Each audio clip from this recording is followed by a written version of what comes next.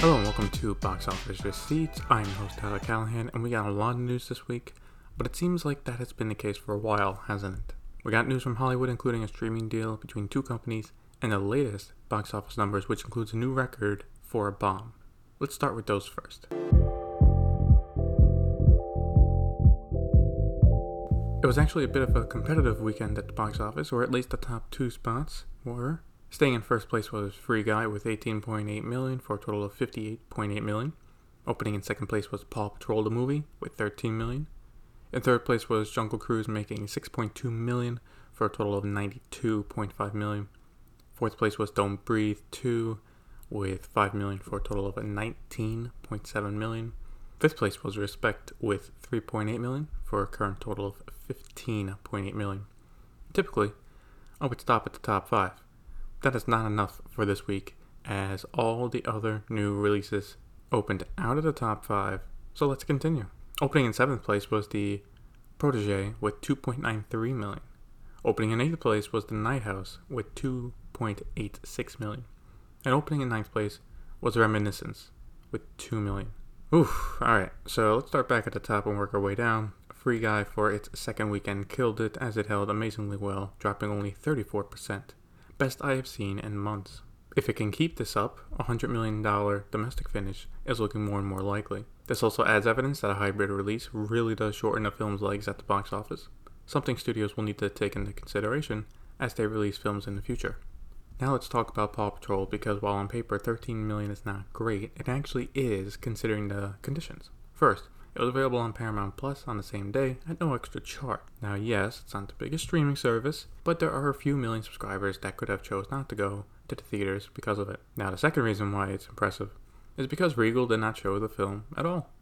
Because of the studio's decision for the hybrid release, they and Regal could not come to an agreement on showing the film, so Regal just didn't. I did not know that was the case until opening day, but it does make the numbers more impressive that this was an AMC, Cinemark, and local theaters carrying it. For actual theater counts to compare, Free Guy this weekend was shown at 4,165 theaters, while Paw Patrol was shown at 3,184. So for the other three movies that released this weekend, yikes all around. The one that performed the worst of the three is easily Reminiscence, because that was a Warner Brothers movie led by Hugh Jackman. The Protege was more of a mid-budget movie, and The Night House was a Searchlight film from 20th century. But the budget for Reminiscence was around $60 to $70 million. Now I was thinking an $8 to $10 million opening, which would have been decent, but after the poor reviews, that went out the window.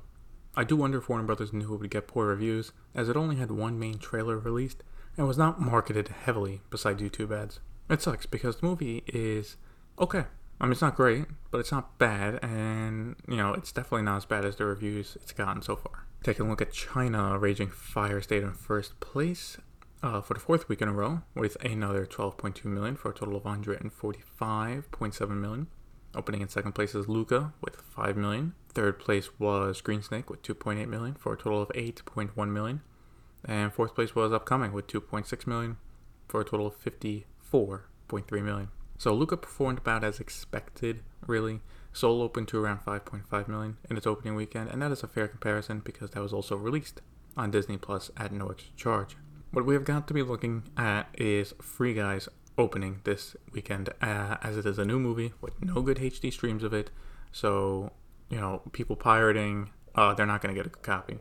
It also helps that it's been getting good reviews, so I'm going to take a guess and say it opens to around, or at least, $20 million next weekend in China. Looking at worldwide numbers, Paw Patrol made another $12.8 million internationally for a worldwide total of $34.5 million. Free Guy made $17.1 million for a worldwide total of $112 million. Reminiscence also did not do well internationally, only making $3 million for a worldwide opening weekend of $5 million.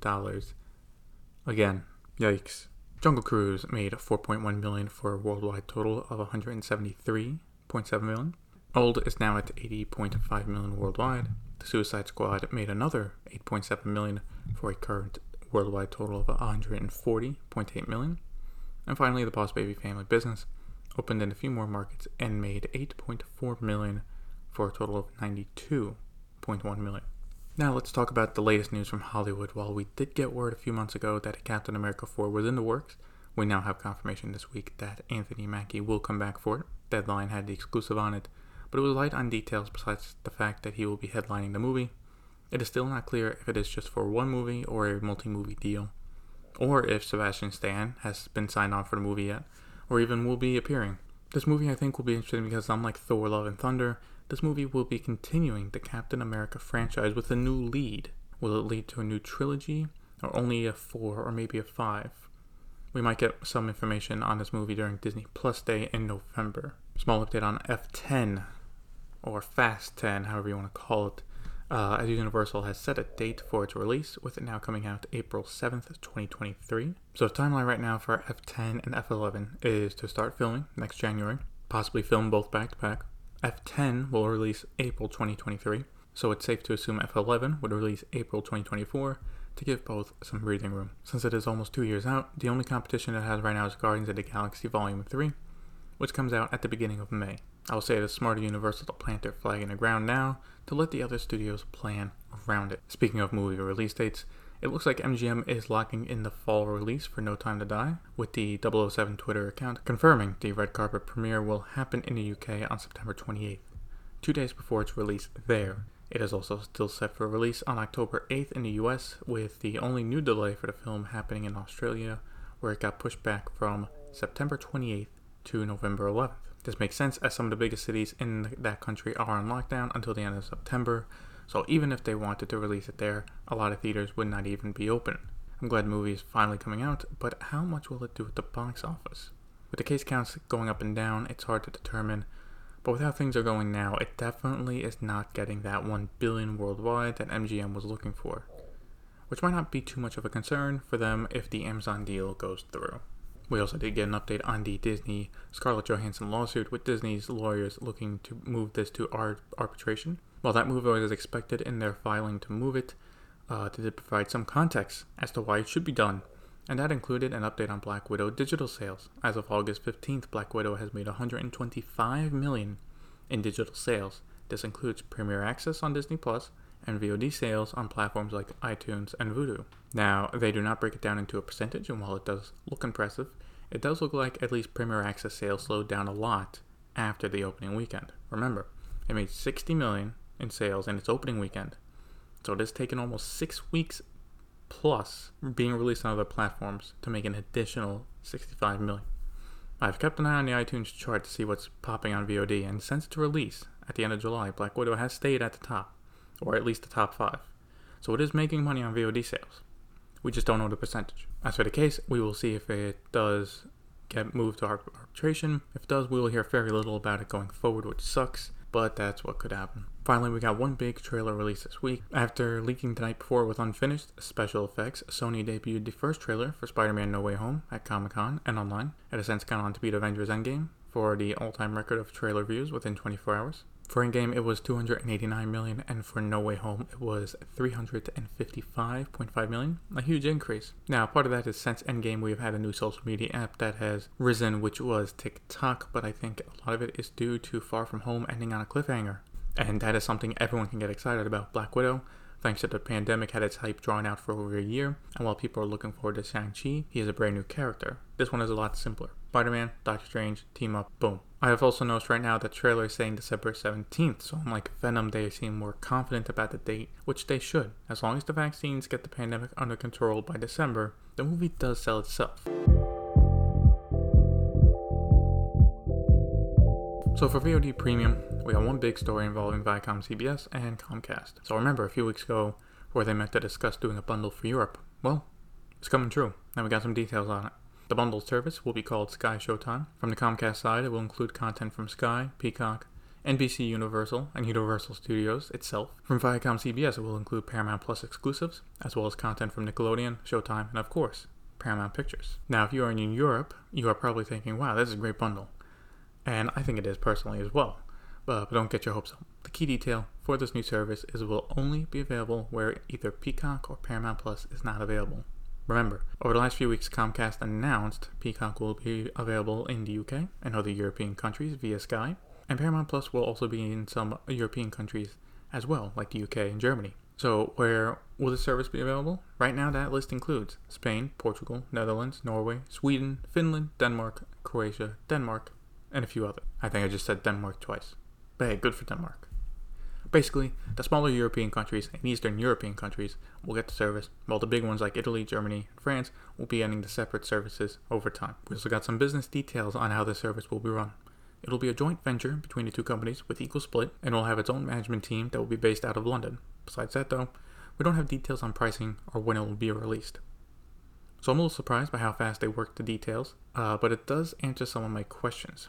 I take it they will now need to build a new app called Sky Showtime from the ground up, and then launch the service. I do wonder how they originally came up with the split, because they also clearly worked out, okay, we will go here separately, here, but then in these countries, alright, we'll do it together. I guess the accountants crunched the numbers and felt that they would get more money in this case. But in the case of Peacock, for example, it is being given to their Sky customers for free, or at least a free tier. It's not exactly sure what tier they're being given. And we're not even sure yet if non-Sky customers can subscribe on its own. If this proves to be successful for them, this could lay the groundwork for Comcast to buy Viacom CBS outright. The idea has been flirted with before, and right now Viacom CBS official stance on being bought is that they're open to exciting deals. So basically, if the price is right. Main issue for Comcast is getting regulatory approval for it, as you would be combining two of the big four film studios, though they can make the case that in a changing environment, in its place, we have Netflix and Prime Video as some heavyweights, so it's not like it's a big monopoly. We will see. That is something to keep an eye on for 2022. For next story, I was not sure where to put it, but decided since the change made it now a part VOD, it made sense to put it here. While Sony is planning to move Hotel Transylvania 4 to Amazon, MGM is now planning a hybrid release for the Addams Family too. It was announced that it will still be released on October 1st, but besides theaters, it will also be available for a PVOD rental in the United States and in Canada. I assume that would mean $20 per rental. This makes sense for the studio because, as it's now been talked about for a few weeks now, movies for kids are in a tough spot since the main demographic in a lot of countries, they cannot be vaccinated. And you could say Paw Patrol had decent numbers this week for its opening, and it did. But I think the issue is it's summer, so kids can be kept in safer conditions by their parents. Come September though, when school starts, it's going to be another spike in cases in multiple countries. So by the time October rolls around, you have a lot of countries, a lot of kids recovering from that spike. Now, will theater owners still play the movie because it's now going to go PVOD?